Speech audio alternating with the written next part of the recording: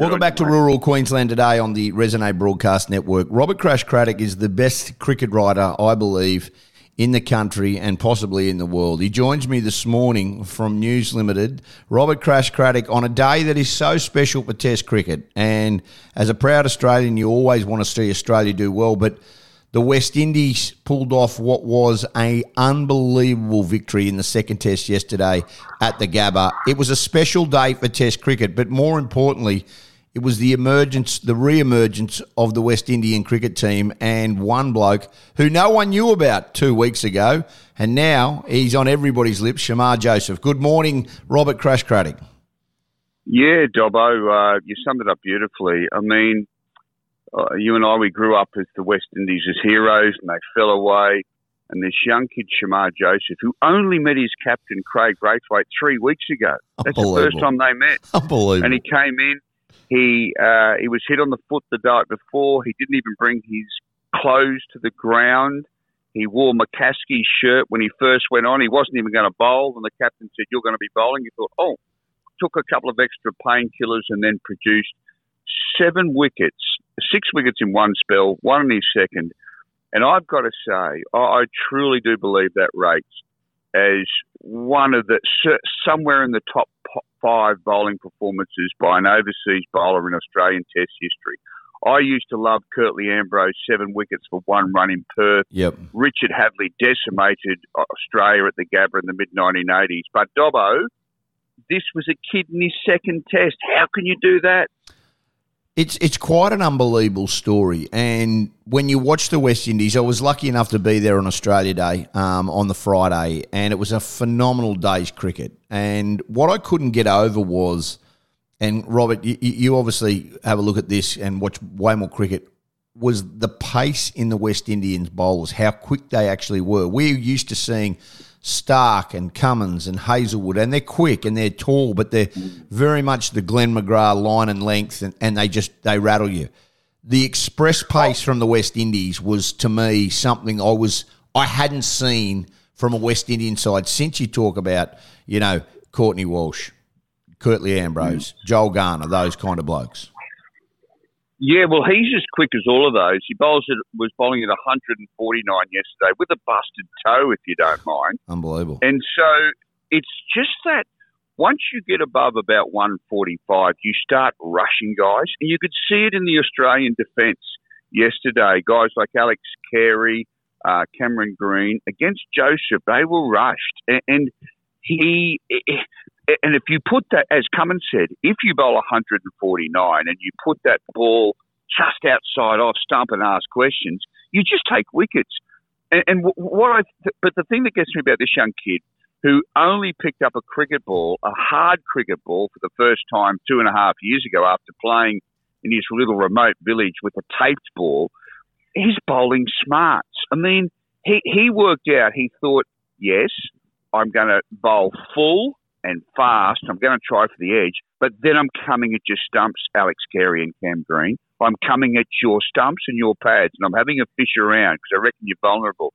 And he got them both. Like, it was just really thoughtful bowling. At the other end, the other Joseph was bowling, short pitch balls to 4 slips, and I thought that makes no sense at all.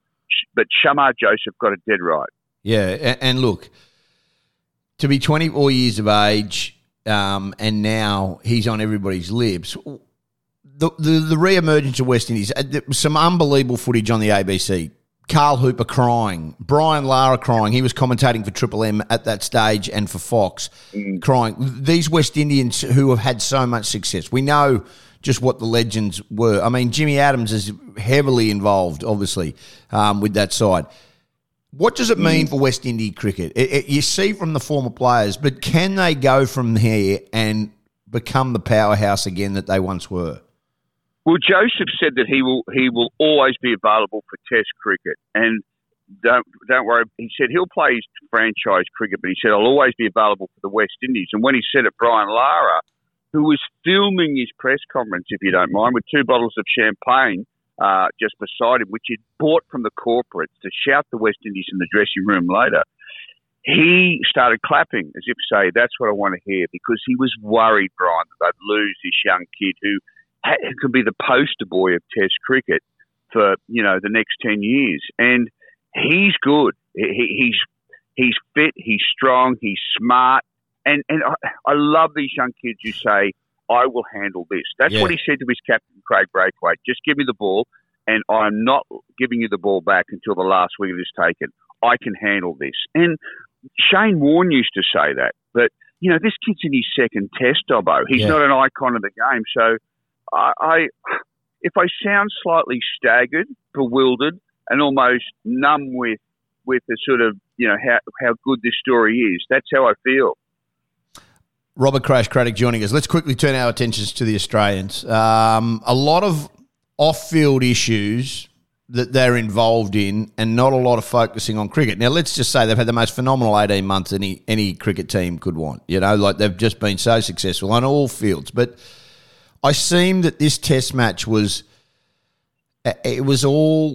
everything was about the political aspects of the date and everything like that, and they were getting involved, and I understand, I get all of that. But on the field, they just didn't look to have the edge. It's been a long season, I take it from there. I'm still got a question mark over the Steve Smith opening, and I understand he batted through yesterday. I understand that. But I have a real question mark, Crash, about him being opening, and I also, with Green, look at it and go, well, he's a shadow of himself, not how he's playing at the present moment, and there's a lot of nerves. What does the complexities of this Test side look like moving forward? Well, if you're a glass half full man, you can say their trophy cabinet has the Ashes, the World Test Championship, they beat Pakistan, and so and they retain the Frank Roll Trophy. If you're a glass half empty man, you could say they've won only one of their last four series, drawn two and lost one. So, they haven't overpowered the world. It's come down to modest batting form, most of it. Like Marnus Labuschagne, who's been a sneaky, moderately performer over the last season. He's averaged about 30 this year, Marnus, and his average has dropped by 10 runs over last year. That's significant. He's out of form. He was walking with the gods for a couple of years. Yeah. Now he's just walking with Joe Average. Yeah. Steve Smith as opener. I don't mind it, Dobbo. He did bat through the innings. He copped a bit of stick. Let's have a look at it and see how it goes. Yeah. But collectively, the top order is average at the moment. Yeah, you did right. Crash, thank you so much. A great West Indian story. No doubt they would have partied hard last night.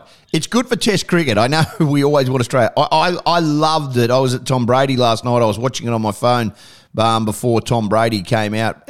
It was enthralling cricket. It was cricket that it was going back in time. I'm sure as a writer you would have loved to be a part of that. And it was just a great spectacle.